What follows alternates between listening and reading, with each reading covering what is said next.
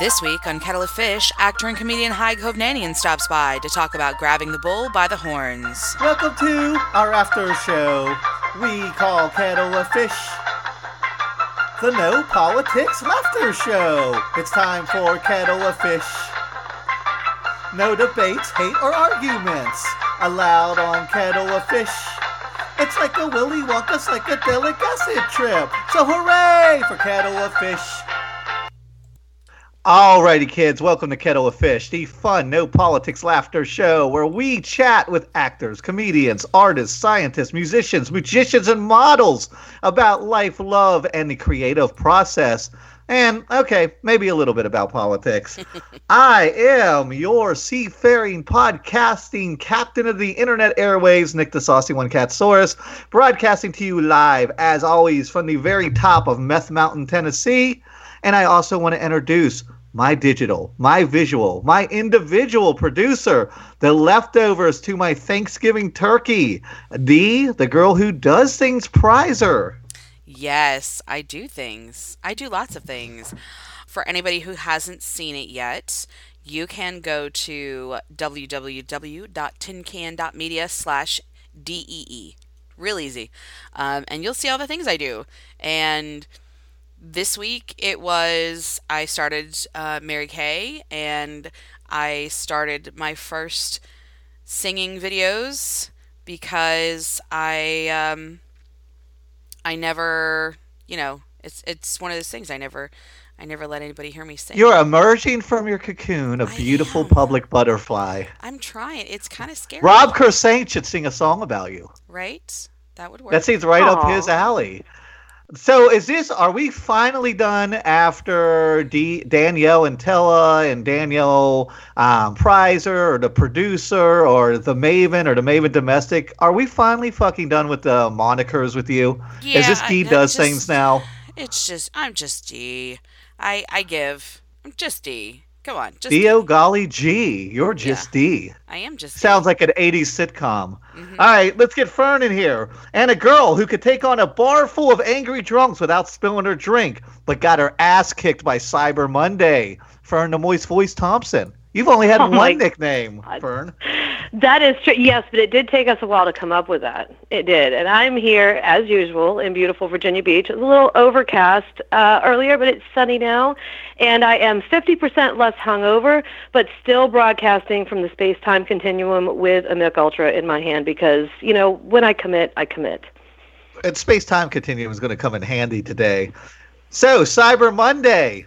Usually you're such a fucking bruiser badass, but you called me Monday. I was like, oh my god, how am I going to get through all this? I mean, you're the person who did your research for your opticianary boards.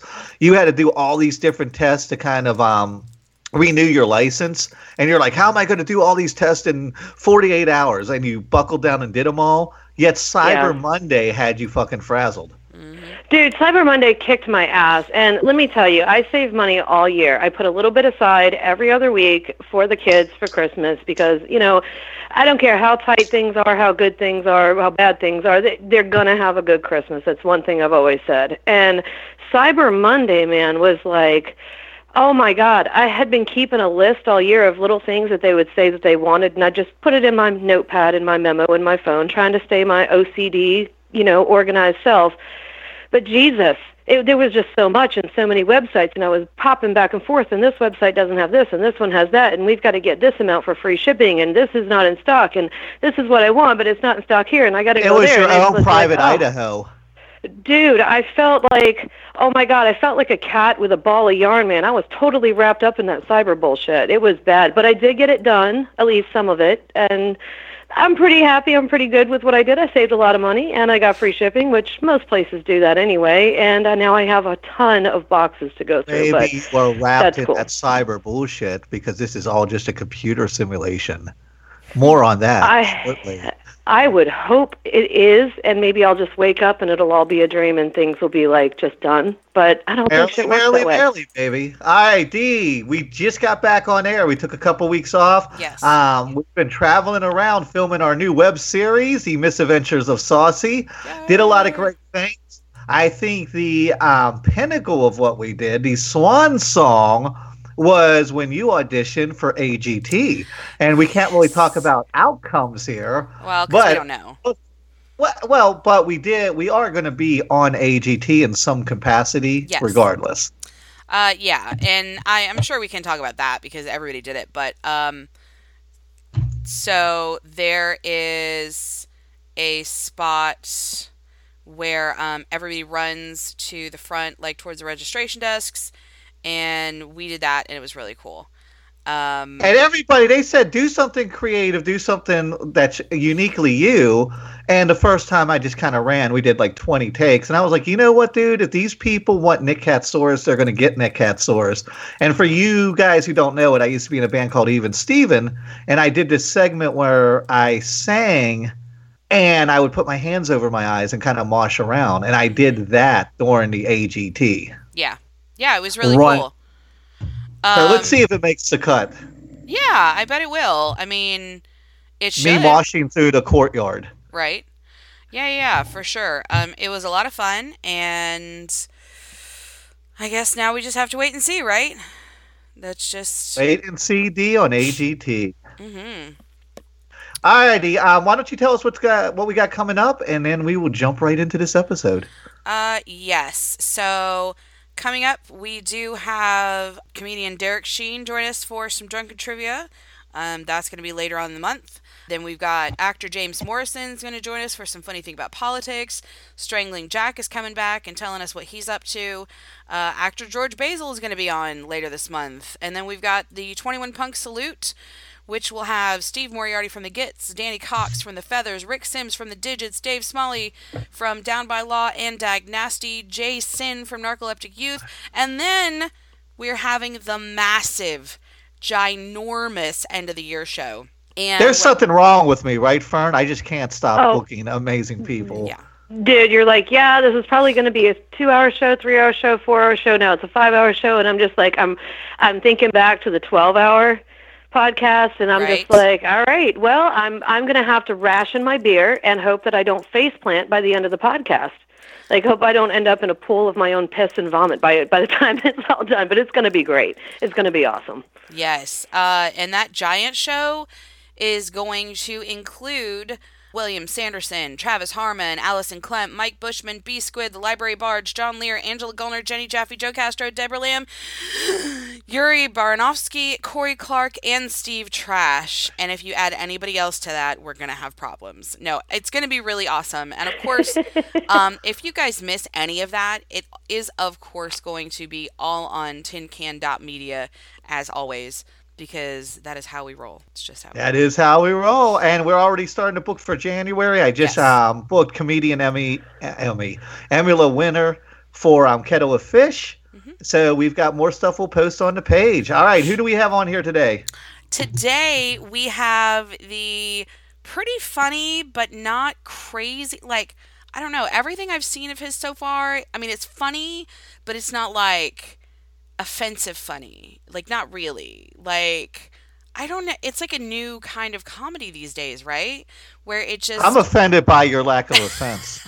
It doesn't piss you off, it just makes you laugh, you know, you're just like, yeah, that's kind of funny, I like that. Trust me, someone's pissed off. Oh, there's nothing, a basket of cute puppies on a rainbow would piss somebody off. Yeah, no.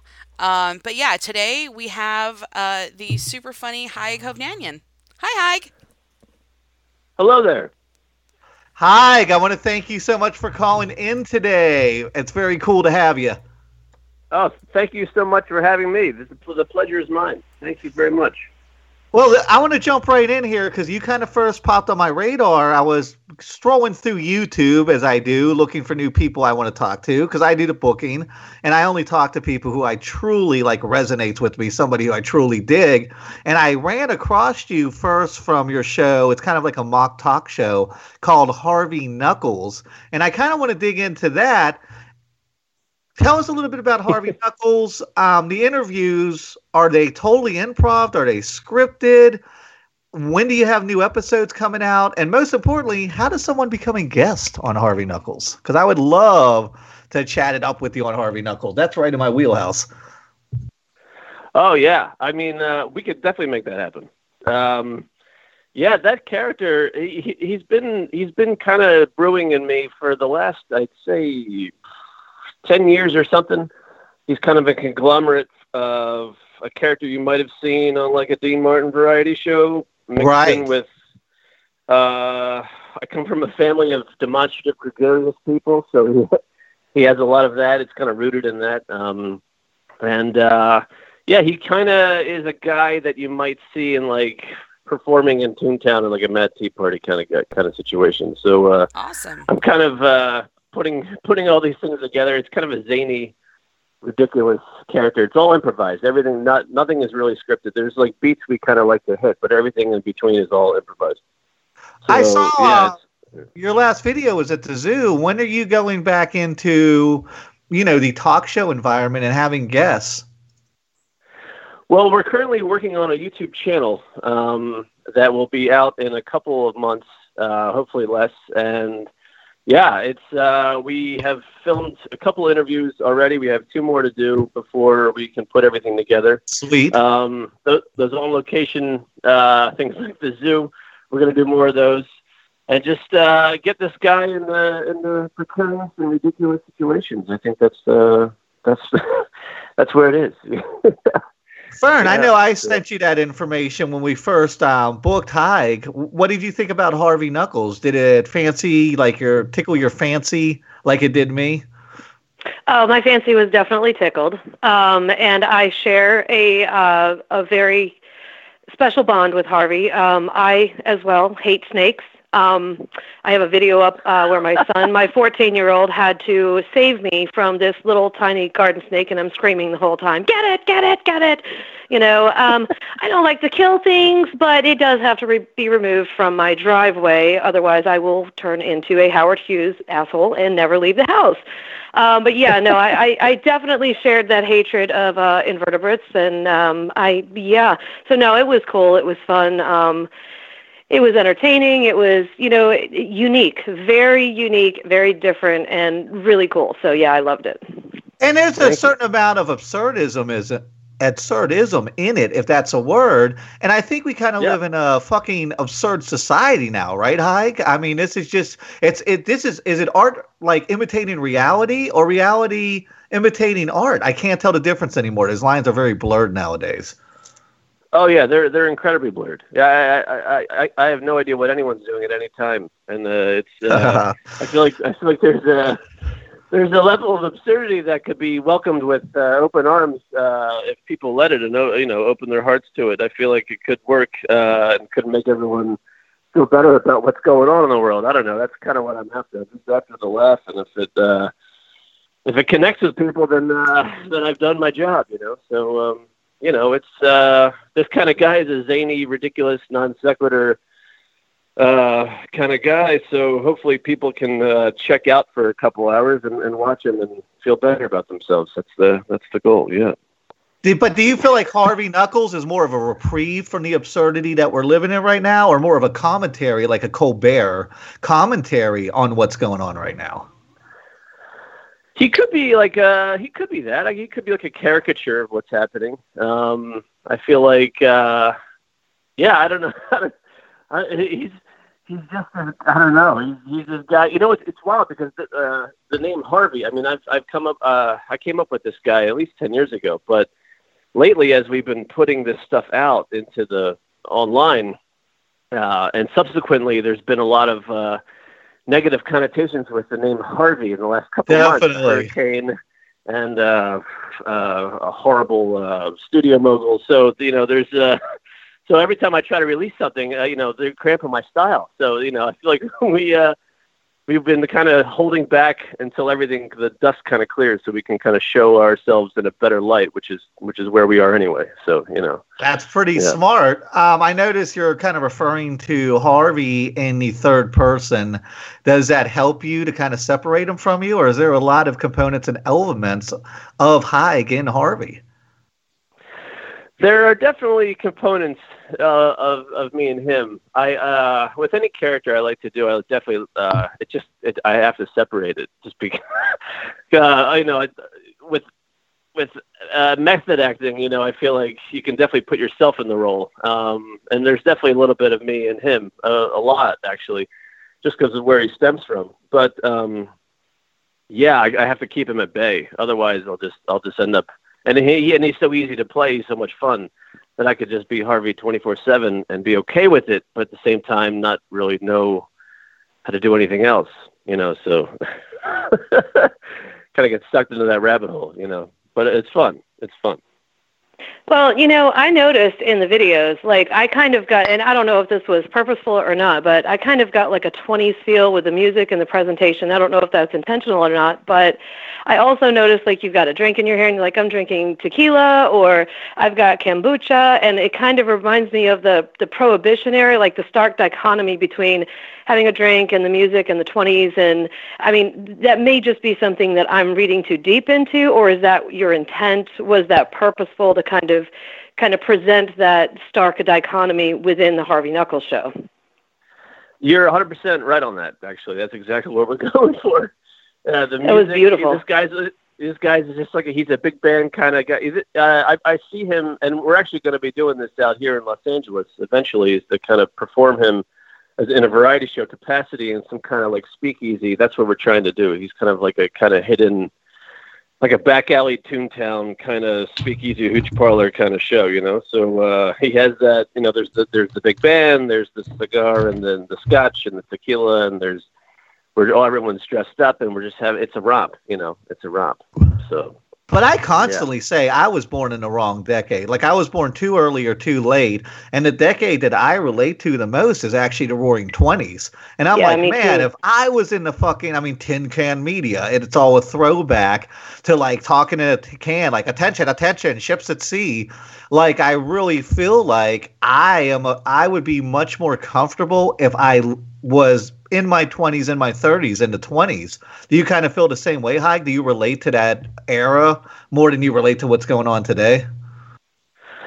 Yeah, I can't relate to anything that's going on today. So I feel like I'm with you. I'm always kind of just reverting back to, you know, I don't know what it is about today, but I feel like I you know, there's a sense of history which I admire and revere and respect. So I kind of go that way naturally. I'm constantly listening to music from that era and even, you know, 60s and 70s. And I watch a lot of the old Dean Martin roasts, and, you know, I'll put on the Untouchables once in a while. You know, that you know, that whole, I don't know if you've ever been to Chicago, but there's a cool hotel, the Drake Hotel across the street from the John Hancock building. It has that like kind of, you know, the red and the brass and the brown leather. It's just, I don't know. There's something about that kind of, that era that is just, there's tons of energy. I just follow the energy wherever it is. Yeah, and you're right, talking about the Steve Martin roast and thing like that. I always say, like, I wish I lived from 1895 to 1985. After 1985 has nothing for me. And I want to live in the 20s where going to the movies was a big fucking deal. And you put on a suit to go on an airplane ride. And things were a big deal. And now, when I was a kid, I remember we had an overnight pancake party because they were doing on Channel 20, they were doing a marathon of Cross Superstars. And it was a big deal because you didn't have YouTube and you didn't have internet. So me and all my friends got together and did our thing and stayed up all night and watched Cross Superstars. But now I could just Google it. So why would I get together with my friends and do something like that? You know, it's like totally fucking pointless. Like everything's at our fingertips, so nothing means anything. I tell this story about like when I skipped school and it's 7 a.m. I was standing at the record store to get the new Iron Maiden album. But now I could just friggin' download it off SoulSeek. Like, why would kids today have those experiences where they have anticipation for something when everything's right there? They have like some kind of nostalgia for something. How can you be nostalgic in a world where everything's right in your face? Right. Yeah. There's nothing. There's nothing tangible to hold, which I feel like, you know, a record or you know, anything. Just I don't know. I'm with you on that. I'm with you. I'm totally with you. Yeah, well, I think there's also younger than us, right? I mean, I'm assuming, I don't know how old you are, Hike, but I'm 46, and I've got about 7, 8 years on you, Fern. Yeah, 39. yeah, do you have that same longing of a time when things meant something?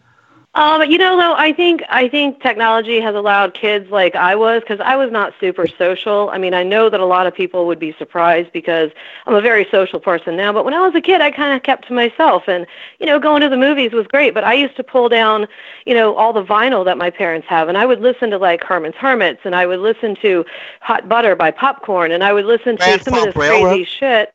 I don't know if I ever put that on, but that's something I do appreciate. But I would also Brothers on vinyl. But I would either go out and ride my bike or play outside, play in the sand pits, ride four-wheelers, go mountain biking, or I would be in my room reading a book.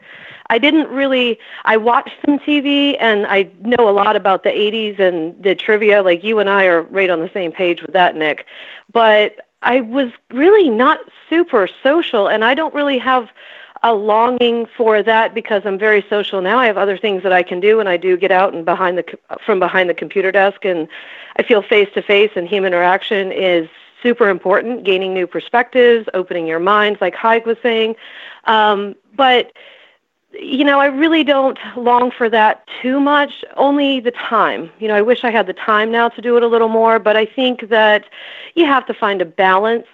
And for some kids, technology allows them to be antisocial. They'll go into chat rooms or whatever, but some people just aren't comfortable or good face-to-face. Them to be antisocial. But if you can gain a social perspective in a chat room, at least a little bit to kind of get your footing, my kid's kind of that way. He's a little uncomfortable among his peers, and I think that has to do with his intelligence. So sometimes he doesn't get, for lack of a better term, the dick jokes that, they're going to tell. He's like on a different level. So for him, the chat rooms allow him to get with like-minded people, but he does still have face-to-face interaction. I encourage that. I try to make sure that happens, but I also don't want to push him into something he's not comfortable with either. So it is kind of an out that we didn't have that still encourages communication.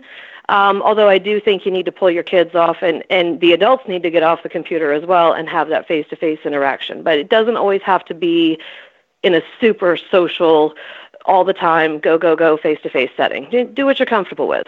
That's true. You kind of turned me around on this. All right, let's move into comedy. Let's talk some comedy, Haig. I was watching your stand-up.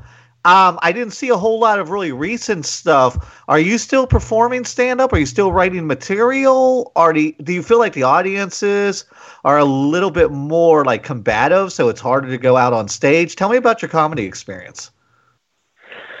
Yeah, well, I've only been doing stand-up, I think, for just a few years, just like 3 years, I think. And I started in New York. I took like a comedy writing class, and then got on stage at a club in New York, and then kind of was dabbling into it, getting more and more involved in it, and then moved out to LA, and out here just trying to find my footing. I've done some shows out here, and the LA crowd has been very forgiving, which I'm very much appreciative of. And but I feel like I'm morphing again.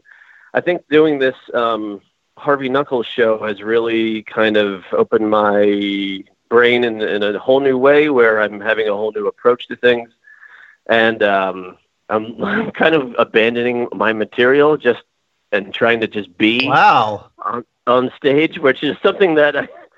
Are you saying you feel more Harvey Knuckle-ish when you're on stage than you do yourself? Well, no. I do like diving into characters and voices and things like that. If I'm telling a story and there's all these characters during the course of the experience, but I feel like, if I'm going to do Harvey Knuckles on stage, it's going to be that's just going to be it. But if I'm just going to be myself, it's tough. It's been a struggle as of late. I guess I'm morphing into something else, which is always good creatively. Trying to find my footing and finding my voice as myself. It's easy for me to kind of just jump into a voice and a character, and I can just run with it. So it's easier for me to do that than to just be Haig on stage and tell some material. That's kind of where I'm at these days. It's like, it's easier for me to be somebody else. I guess that's the easiest way to put it. That sounds like a hard tightrope to walk, though, right? I mean, it sounds like a real balancing act to me. Oh, absolutely. Because if people aren't on board with the character that you're doing, then it's already over. I think I kind of have to. Do you take start it as myself. personally? Like, is it a personal affront if they're like, I don't like Harvey, but I like Haig? Or is it like, well, this is a separate thing, so maybe I need to try something else? The second part of that, yeah. I have to separate it. Yeah, I feel like the people that are going to like that character will, that's great. And then I can just do my own thing on my own time, and then mentally finding balance in that, which is always the struggle of a performer when you're diving into different characters, and in my experience, it's always a decompression session I have to take, and then I can get back to center, and then I can just start writing material for myself, whatever I think is funny, whether it's an experience that I just went through or a character or a person I just met that triggered something, as of right now, I'm just trying to get comfortable on stage. Usually I'm more comfortable in front of the camera. Now I'm kind of really getting, because I'd like to perform Harvey Knuckles on stage in front of people as an end game for that character. So for me as Haig to get comfortable on stage in front of people is the challenge now. So I'm welcoming it with shaking arms. Well, I got to tell you, and I don't know, Fern, if you agree with me, but I kind of feel like when we started this podcast, and I've been doing this 4 years, and you jumped on board about 2.5 years with me, Fern, I feel like I had a high school education on comedy, and now I have a bachelor's degree, and I realize how many moving parts and how complex going out and performing is, as opposed to, oh, well, he just gets on stage and tell dick jokes. There's so many layers to it.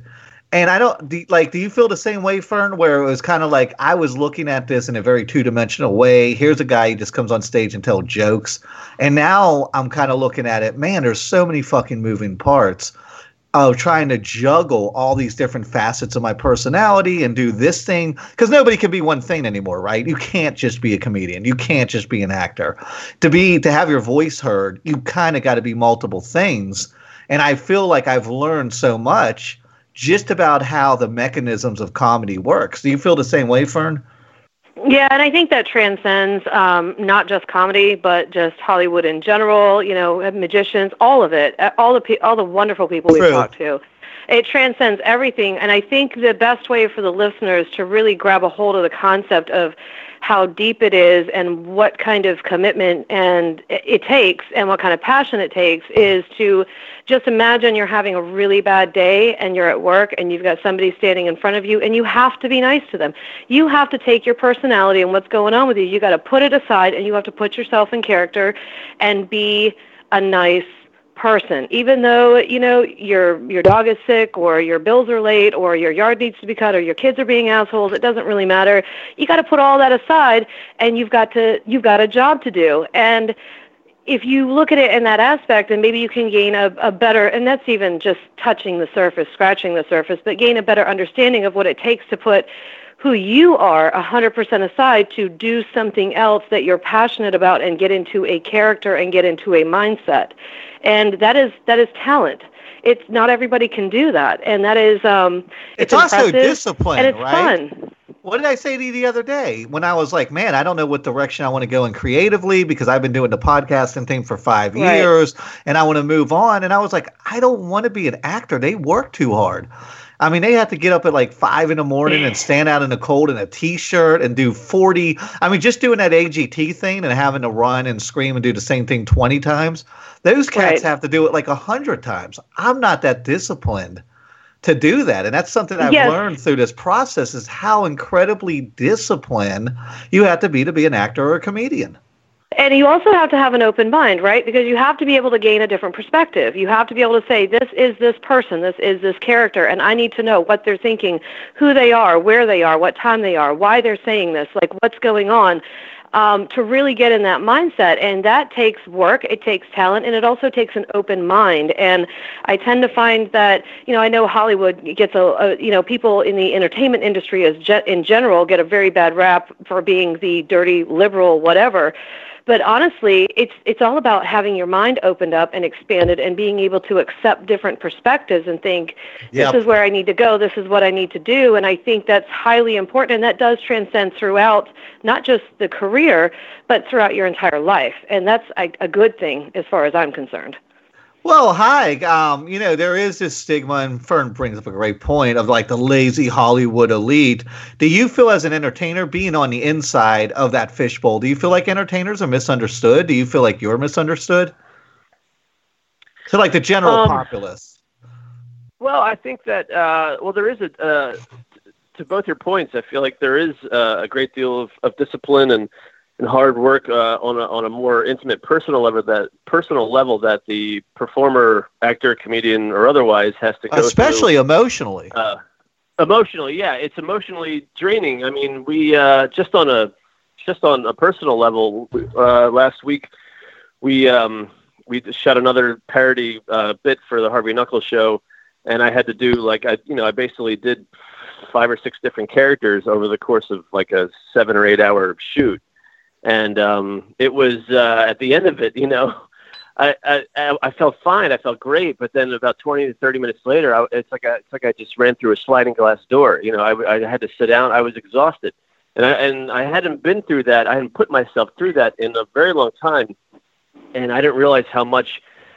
At the time when you're doing it, you're not even thinking. You're just focused on the work and exactly what you have to say and how you're and all the components. But then when afterwards you're just decompressing. It's just it was reaffirming the fact that how much it does take and how much it takes a toll on the performer, and just like a self realization. So people in the business, I feel like it's.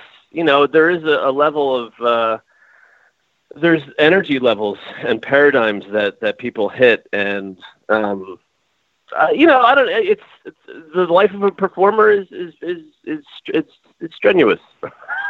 It's exhausting. Well, that's the thing, though. You put so much into it emotionally, and that's what makes a good performer, right? Like, you have everything going into it. It takes a high intellect, in my opinion, personally, and you probably know more people in the industry than I do, but personally, I think it takes a high intellect to be able to logic that out and say, okay, this is what I need to do, and then be able to take that logic and that intellect and then tap into your emotion and really put yourself full bore into it. When we were doing our 2-hour political show, I would tell Nick, I was like, dude, I don't know about Kettle of Fish right after the show because it's so emotionally taxing. I'm so passionate about this, and I'm so invested and so involved that by the time we're done with this, I have to be a professional and be logical, but I've still got my passion into it, and my brain is fried. I feel physically exhausted and mentally exhausted, and I totally understand that, but that's an amazing thing. I mean, it really is, and I applaud you for that. And that's the difference between a true professional and, somebody who's just in it to say, well, I can do this and hopefully I can make a buck. Like, you have a passion, and that's awesome.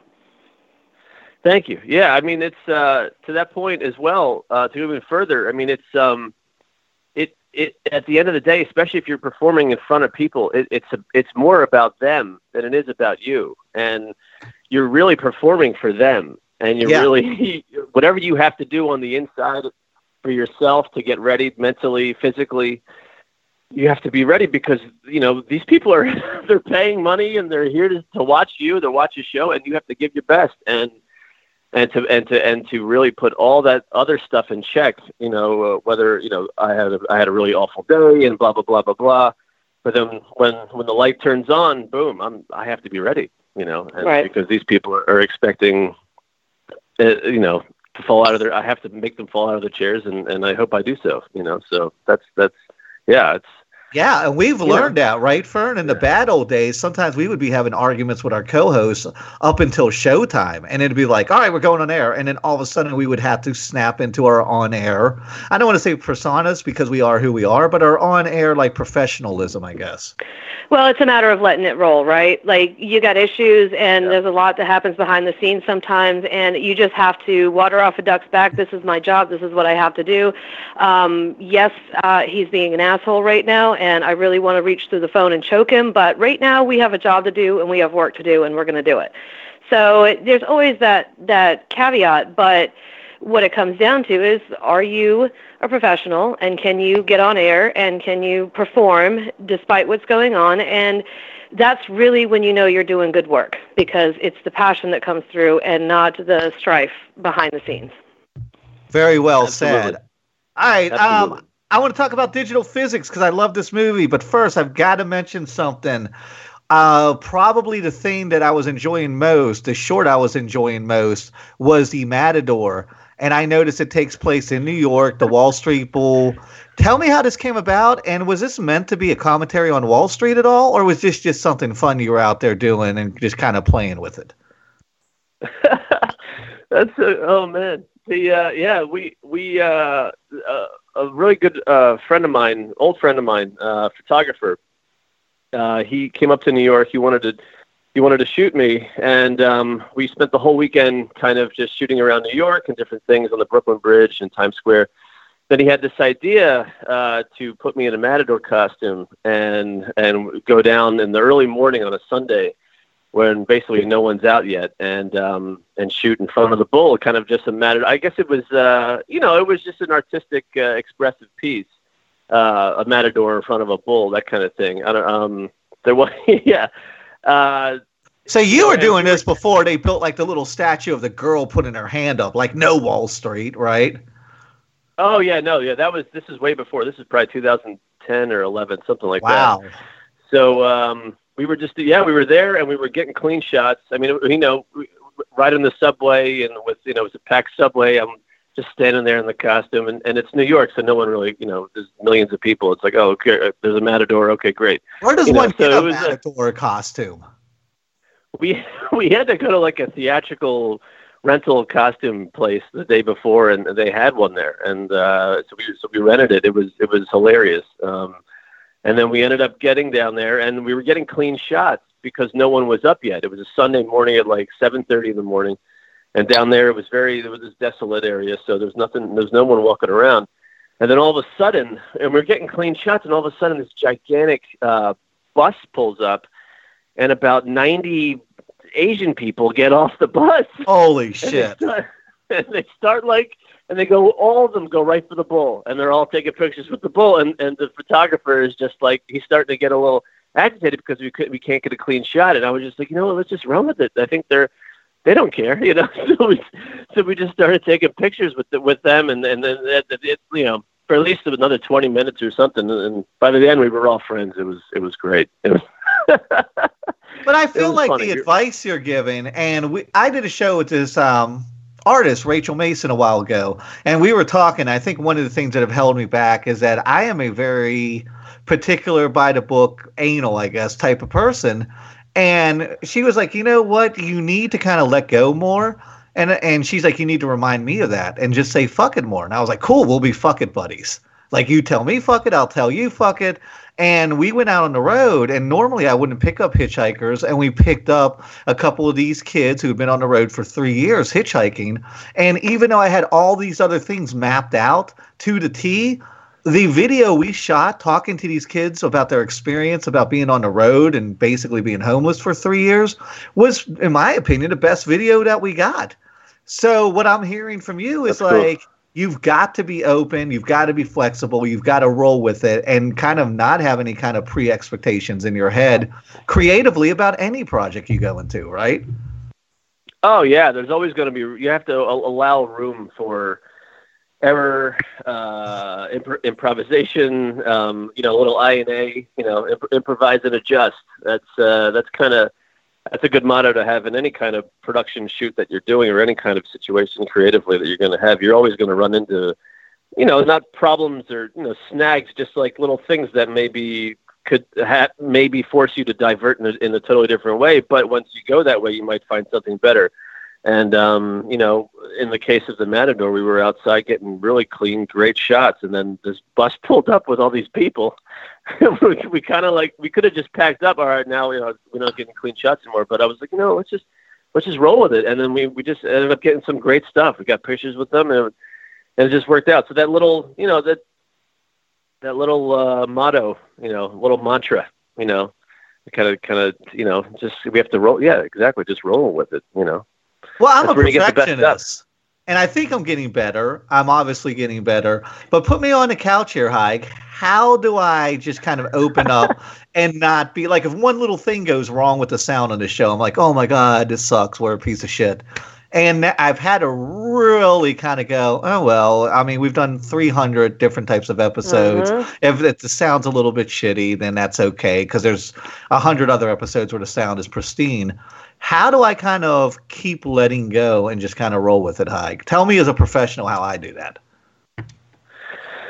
Well, I think you just have to, I guess in any kind of shoot, really. I mean, opening yourself up to really, it's not going to go as exactly as you would think. Like if you write out a script and you have like a scene that you want to do and it's all written out, particularly it's storyboarded and everything is ready to go. And then when you start rolling, the character is giving some other kind of nuance that you weren't even prepared to even think about, let alone film. And then you're really just, it's not exactly what you wanted, but I feel like you have to kind of just open yourself up and allow this kind of stuff to happen. If it's in the right direction. If it's not, then you have to adjust. But at the same time, there has to be like a small level of it's probably not going to be the exact same thing I have envisioned in my head, and that's okay. I feel like there's a level of comfort that comes with that. It's not going to be exactly as I think it is on paper, as it is while I'm seeing it being filmed. Like if I'm calling action and then all of a sudden, boom, they're going, and it's like, oh, okay, it's not exactly what I thought it would be. But that's it's okay to put like red X's on your vision board, right? Because that's something I've really been having to learn how to do. Yeah, of course. Yeah, I mean, there's a lot of just you have to weed out. You have to weed out what's really not necessary, and what you have left with is a well crafted, well sculpted thing that maybe through a little bit of improvise and a little bit of adjust, that's what you have, and that's where it got you. And I think that if you're constantly sticking to what exactly you have in mind, and there's no room for anything really else, you might get more disappointed if it really didn't turn out the way you wanted it at the end. I feel like if you were kind of open to like little things that maybe, oh yeah, I didn't really think of that. Maybe we could just use that. Yeah, we could use that here now. And then you might be surprised, So yeah. Well, me and Fern's a lot alike. Fern, I mean, I feel like that's been the most cumbersome hurdle for me, is to kind of let go of my perfectionism and just let things where they go. Do you feel like you're kind of hindered by the same thing? Oh my God, I am. I am. Well, I am harder on myself. So, I'm always the person that's like, hey, you did a great job, or hey, point out the positive, or try to be positive, because I can't see anything else right now, because the world is so negative and so hateful that I feel like I have to put my feet on the floor and combat that pressure and put positive out. However, I am the hardest on myself than I would ever be on anyone else. And I mean, you even told me pre-show, hey, look, take your advice and look in the mirror and then give it to yourself. And I don't look at failure, though, as failure. Now, I do feel bad if I fail at something or if I make a mistake, but if you pull something from it, if you learn from it, if you say, okay, this is what I learned not to do, this is the direction I don't want to go, this is a mistake I don't want to make again, as long as you're learning from that every single time and pulling something positive out of it, then it's a good thing. I mean, nobody is successful at 100% of everything that they ever do, and nobody is 100% tactful with their words, and everybody has their Leonardo DiCaprio. That guy's perfect. I don't know about Leo, but I would say The Rock's pretty damn near perfect. Yeah, The Rock's perfect. But he's an alpha male. You got to pull the positive from things, and you have to use it as fuel and momentum to step forward, because you should never confuse movement with action. And if you're moving laterally, then you're not going anywhere. You have to learn from that in order to be able to go forward and take in the positive, even if it's small, even if it's just a little tiny piece of glitter out of that big pile of shit, then you take it and you use it as fuel to move forward. And I have to learn to do that better with myself. And Nick, we have these conversations and I'm like, just let it roll. Don't worry about it. And that's easy for me to say, but it's harder to put in practice. But if you have a support system and people around you who are willing to encourage you, then it does make it easier. Hold on tight, baby. If you've got a support system, hard to come by today. All right, Yeah. let's finish up with this because I've got to talk about digital physics. We've got to go down this rabbit hole. Haig, you get the script to digital physics. You're looking it over. Do you understand the concepts? Did you have any awareness of digital physics and what it was when you agreed to the role? Tell me about, do you have any kind of physics background? Tell me about everything leading up to that and how much you actually knew what was going on in that script before you took it on. I'll give you the short answer. I had no clue what was happening. Amazing. That was, my dear friend, the director of this, producer and creator of this whole thing, he, John Conley, he basically came to me, and he's very big in math and science, and this is up his alley, and he came to me with it, and I read it, and I got the gist of the character. That's where I was going for. But in terms of the actual math and science and physics, he had to quiz me and teach me on that because I had no clue. So he had a strong grasp of the material then. Obviously. Oh yeah, absolutely. This is right up his wheelhouse. And he wanted to make a movie about it. And so when he came to me and I read it, I was like, I get the character.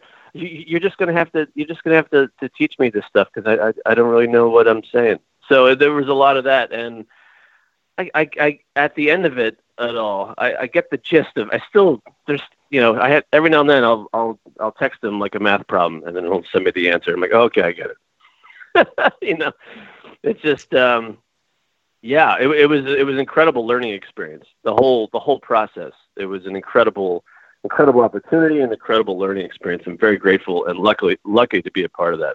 Absolutely. And I imagine, just like the guys from the Big Bang Theory, when you hear those guys talk, they're like, man, I'm such a better person being on this project, not just creatively, but I've learned so much. I mean, how much of learning the actual mechanics of digital physics and the theory of it allowed you to apply that to the character and kind of expand as an artist itself? Are you taking that character, things you learned during that experience, and applying it to other things in your comedy? Or it didn't happen in a vacuum, right? Well, it was definitely just acting in this film. It was definitely a learning experience in that regard. I mean, the term on-the-job training. That's kind of what this was. It was really just it was like going to class every day. It was 12-hour days and on average, and we're just on set, and I'm living like this guy. I literally lived like this guy, and and getting engrossed in what this character is after, this theory, and still, that side of my brain doesn't work so well. So I constantly being like, so what does this mean? So why am I after this? I'm constantly asking John questions about this, and easy to go insane during this process, right? Oh, it was very easy, and it was too easy. So it took me a while to kind of come out of that, which was frustrating to decompress off of it. But afterwards, just because of the dialogue and the complexity of the character, for a little bit of time after that, every short that I did after that, or any kind of film or creative thing I did after that, was just easier because of what I went through with this dialogue and this character. It was really just it wasn't so much of a challenge. So I grew creatively in that regard. Just either memorizing lines, it really helped me because the dialogue in this film, there's crazy monologues with a lot of physics jargon, and for me to remember all that. And then the next thing I do is like a short where I'm like a liquor store owner. Right. And I had a couple lines in an accent, it just flowed. It was just effortless. So I feel like, there's definitely a level of effort there with energy and everything, but it was. And where was that film shot? It was easier. Where was it shot at? Digital Physics was shot primarily in Jersey City and parts of Brooklyn. And there's one scene in Chinatown in Manhattan, and then we had at the end, the professor's house was shot down in southern New Jersey in a residential neighborhood. Yeah, so Never would have guessed that. Yeah, so we shot 2 weeks. We shot in the hostel, and it was actually the director's. It was his own place, Bluff, and so he set it up as a European type kind of hostel, and with a cast of characters and all that. That was an incredible experience to just live in that place. We didn't leave that place for like 2 weeks. And then we started going on location. It was kind of methody then, right? You were kind of like a method acting it because you didn't leave the place. Oh, yeah. I mean, I had moved in with him a couple months before then, and I didn't leave until maybe a year later. I slept in that bunk bed that the character sleeps in. I slept in that for over a year. So I kind of lived like this guy, for better or worse. The same T-shirt with like a Commodore 64 by your side. Well, we had a lot of there was a lot of '80s stuff floating around that apartment. That's for sure. Oh yeah, it was Mario Brothers. It was Haven. Oh yeah, we're big, and we're big on that. And we ended up there was a bar. There's like a bar arcade in Jersey City that we used to go to all the time. And they would play, all the old '80s arcade games. So to decompress once in a while, we go over there, have a beer, play some Frogger, hang out. Oh, totally jealous. Totally jealous. I sent you the link to the movie. I was like, hey, well, not the link, but I said, hey, here's the IMDb of it. Go on to Amazon and check it out. Right. And my first thought was like, this is so up your alley because I love science. I love physics. I'm not a math person. My brain doesn't work that way. But I do love science, and I do love watching like quantum physics and things like that. But you are even more of a science nerd than me. So I was like, oh, man, Fern's going to fucking revel in this when I send it to her.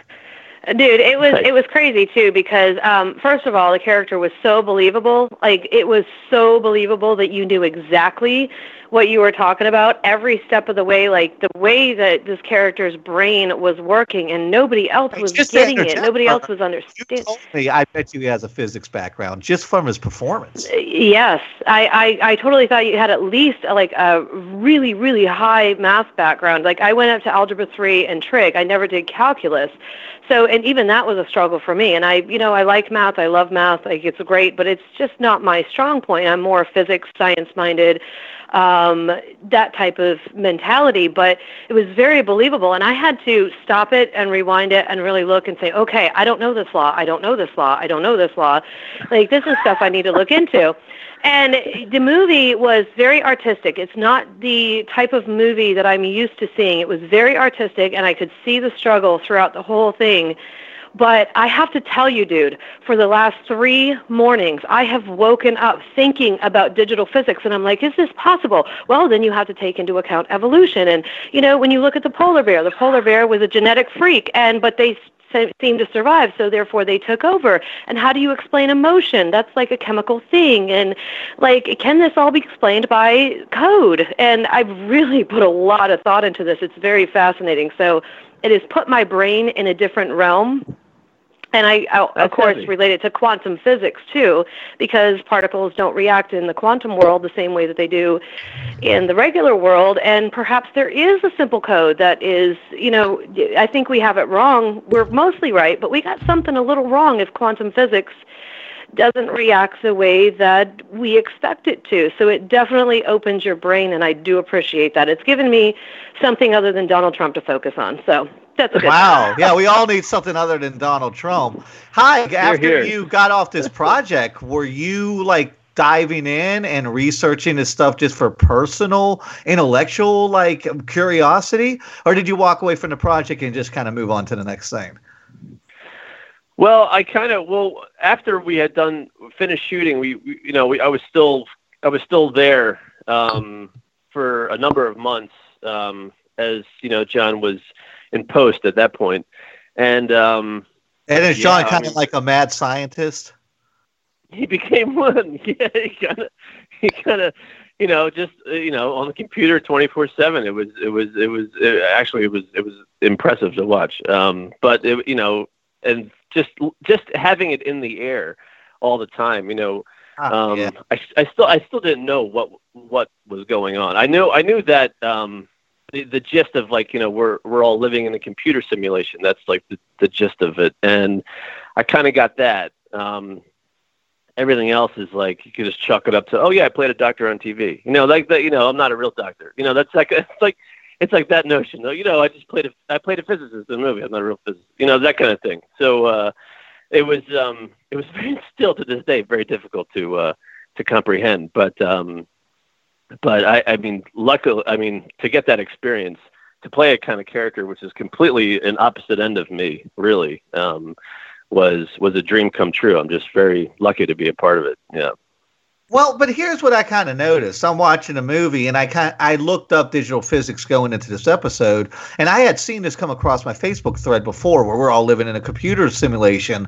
I just didn't have a name to attach to it.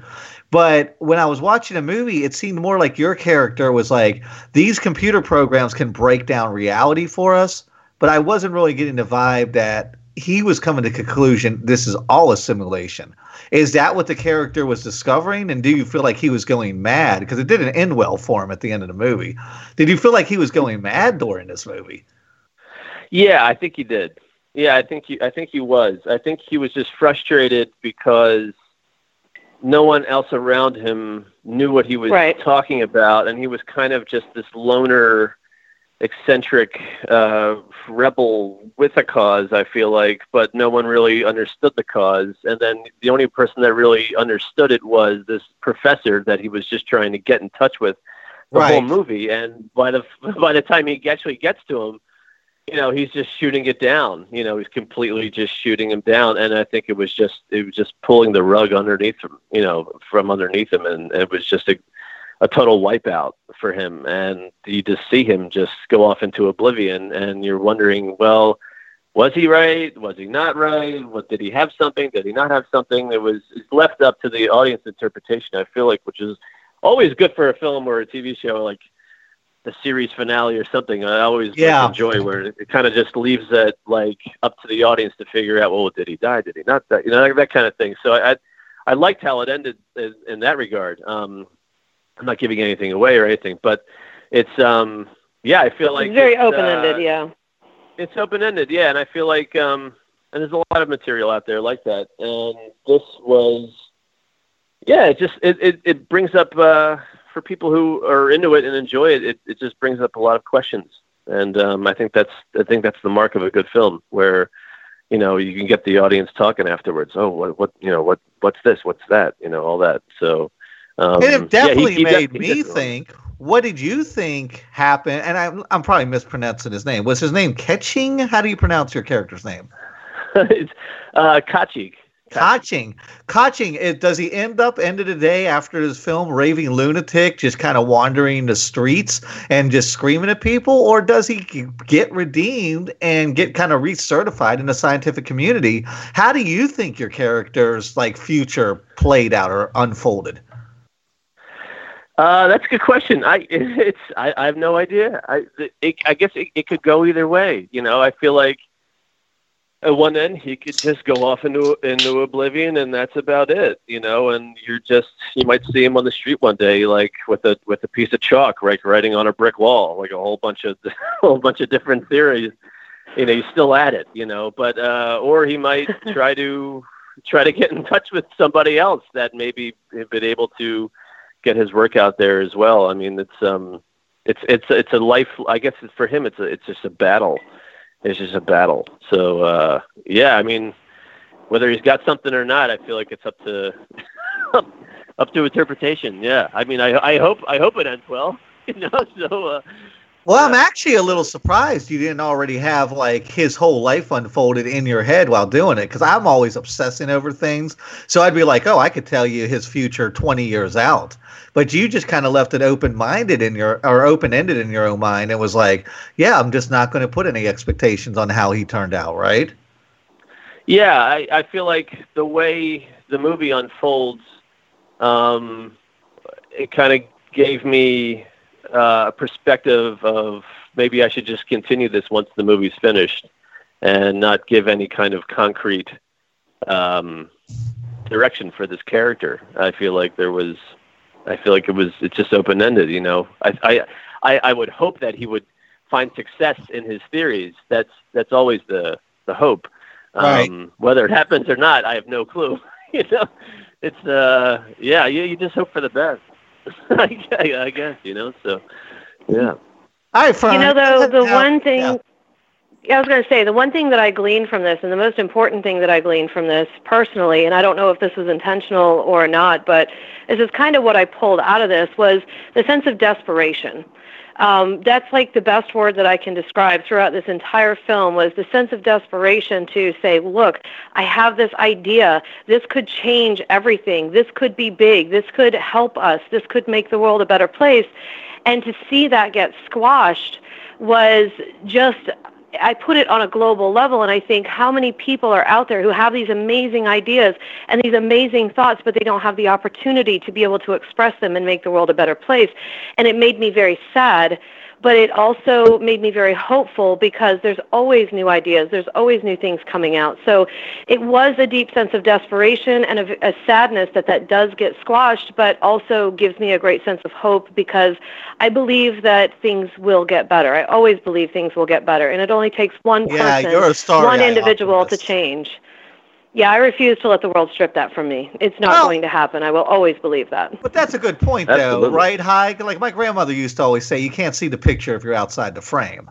So if you're trapped in this little Exactly. world, and here comes your character who can see outside the frame, it is very difficult to convince people what's outside of kind of like their frame of reference or periphery. Hey, this is what's actually going on. And we're seeing a lot of that challenging of reality right now play out just politically, and it's kind of seeping into every facet of our life, right? Yeah, those are incredible points. Yeah, I feel like, you know, anyone that has something that they believe in and they're passionate about, you know, I feel like to get it out there into the world and get people to see it and maybe have a stamp of approval or any kind of, you find success from it, you know, it's always a struggle, and you hope that they succeed, you know, at the end of the day, and it just makes, and when they do, it makes the world a better place, especially if it's something for the common good of humanity. You know, it opens up a lot of deep questions, I guess, and this character was after that. I mean, he had something he was passionate and believed very strongly about, and studied and researched and went through the ringer with, and at the end of the day, it gets squashed, and it's a horrible thing. But that kind of thing happens all the time, and those are the people you like to root for. Hopefully. So do you see him as an underdog or an anti-hero?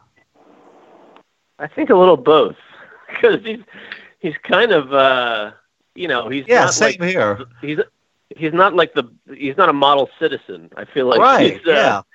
he's kind of, he's just engrossed in his head and his work, and kind of forgetting it, you know, leaving everything up to just whatever. But which is not really the best way to live. Self-awareness, right?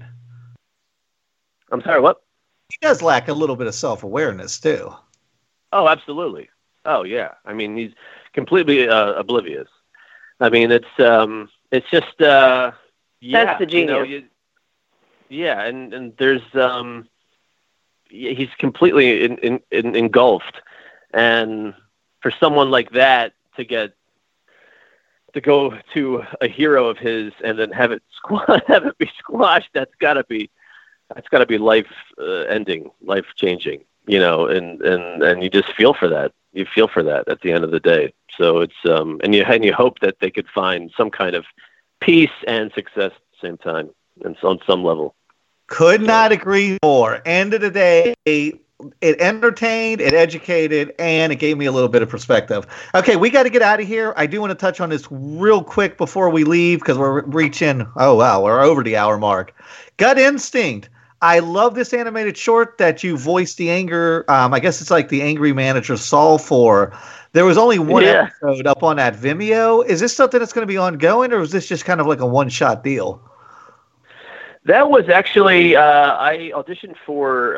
It was a USC student film that I auditioned for as a voiceover, and it was a senior project. And the senior at USC, she was making this Taylor. She was making this animated short, and I auditioned for it, and I recorded it down there. It was an incredible experience. I've never done anything like that before. It was a professional sound. I mean, the equipment, the school down there is incredible. So for me to get that opportunity was a pleasure, and to see it, I didn't know what my character was going to look like. I guess we had done the recording first, and then it took about 8 or 9 months for her to finish it, and then this past May, I went to the screening of it at USC, and I looked at myself. I was like, man, I didn't envision myself like that, but that's about right, So it was, amazing. It was really funny. I would, that was. I haven't done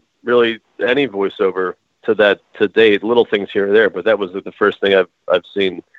And it was quite an opportunity. I really appreciate that. Absolutely. Well, I think the only constant we have here on the show, talking to different actors, is voiceover is the fucking pot of gold at the end of the rainbow. I have never heard a negative complaint about anybody who has done voiceover. It is just a most amazing experience that I hear from everybody that I talk to.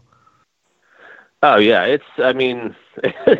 you're in a booth and you got these headphones on and you got the script there and you're just whatever it is. I mean, for me, I was this angry manager. I knew it was going to be an animated, so I wanted to just go completely over the top and just completely engross myself in it. I remember just being exhausted and I bet. Sweating afterwards. It was like, oh my God, what did I just put myself through? But I felt so great afterwards. I've never done anything like that before. It was a bug. It was a bug. I'd love to do more. Yeah, and it's an odd experience, right? Because everybody goes to their own separate booths. You don't see everybody. You do your thing, shake hands at the end, and it's like, wow, did that just happen? That we're done. That's it, and here's your check. Yeah, it's really bizarre from what I've heard. I've never done voiceover work, but I would love to do some kind of voiceover work. It sounds incredible. Oh yeah. Well, I tell you, you guys have incredible voices. You guys could definitely find some incredible work. I mean. It's just it's pleasant to the ears. Thank you. Very pleasant, very pleasant to the ears. The pleasure is mine. Thank you. Yeah, Dee has the best voiceover out of all of us. She has the best voice, and you've actually want to go down a trajectory, and I think you should. Okay, Fern, I'm going to let you get. Well, I'm not going to let you. I'm going to ask you to have the last word here because we've got to get out of here. Well, I will certainly graciously accept. I do want to talk about Gut Instinct because I have a very dark, twisted, sick sense of humor. And when I first watched this short, I was like, oh, my God. My soon-to-be 15-year-old is always showing me weird shit on YouTube. He's like, you have got to check this out. Wait, weird shit exists on YouTube? The interwebs and the YouTubes are full of the weirdest shit ever. But I showed him Gut Instinct because I was like, this is right up your alley, dude. Oh, my God. This is so... I mean, I was literally laughing out loud. I was like, oh, he's got to see this. And so he and his friend were here, and I was like, dude, check this out. And they're just staring at it and looking at it, and they're laughing, but they're looking at it, and he's like, man, I think that might even be too weird for me, but that was awesome. But, man, that is really weird. And I'm like, of all the shit that you show me, this is weird? No. But he did. He thoroughly enjoyed it. So you're hitting with the older crowd, you're hitting with the younger crowd. That's a good thing. Oh, thank you. Thank you so much. And this just kind of popped in my head, so I guess I'm going to have the last word here. End of the day, and let's get existential here. Are you defined by your work, or is your work defined by you? Because it seems like you've got your hands into so many creative pies. It's like you have to constantly do this juggling act and jump over here and shift from this kind of creative endeavor and so forth. Do you feel like your work's defined by who Haig is? Spiritually or as a person? Like I said, I know I'm getting existential. Or do you feel like you're defined by your work, and every time you add something on, like digital physics, you become more? I feel like whenever I go through something at the end, I try to take whatever I went through and learn from it and kind of sponge it onto me, so I have another piece of what I just went through on me, so I can take that into the next thing. It's a lifelong journey, and I guess trying to find one's voice and place in the universe. And throughout these creative endeavors, I've definitely grown as an artist, as a performer. Nice. And here's and cheers to the next one. And it's a journey of expression and art and love and passion, and that's all I could hope for. So yeah. Yeah, and I'm sorry, that sounded very Lawnmower Man, like I have become more Dr. Richards. But it's true, right? Like you kind of add on these little facets and you become more creatively. And I feel bad for people who don't have creative bones in their body, who are just kind of like grab their lunch pail and dredge out into the 9 to 5 world and have nothing outside of that. Because I do think that stifles growth, right? If you're just a guy who kind of goes to your bullshit job and comes home and plops down on the couch and watches reality TV, it's sad. They're growing. It is sad, Fern. Thank you. Yeah. I mean, I definitely have been blessed and lucky to be given the gift of creativity and in this world. And I've heard from other people. It's definitely difficult to wear a great gift well. I feel like nice. I feel like it's going to be a lifelong journey for me to figure out how to wear what I've been given well, and I feel like hopefully I can get there sooner than later. But it's all about the journey. It's all about the journey. So yeah. Well, I have to tell you, you've entertained and educated me, Haig. So once again, I don't invite people on the show that I'm not inspired by. So I want to thank you for the work that you're doing. Thank you guys so much. The pleasure was all mine. What does 2018 have in store for Haig, and where can we find you on the interwebs? Well, my website is www.haig.website, and post a lot of my work up there. We're putting up a YouTube channel for the Harvey Knuckles show, hopefully by the latest January, so next month. And I'll be there, and I'll be you have new episodes in the can, right, for Harvey Knuckles? Yeah, there's a lot of stuff in the can already. You can watch stuff online already.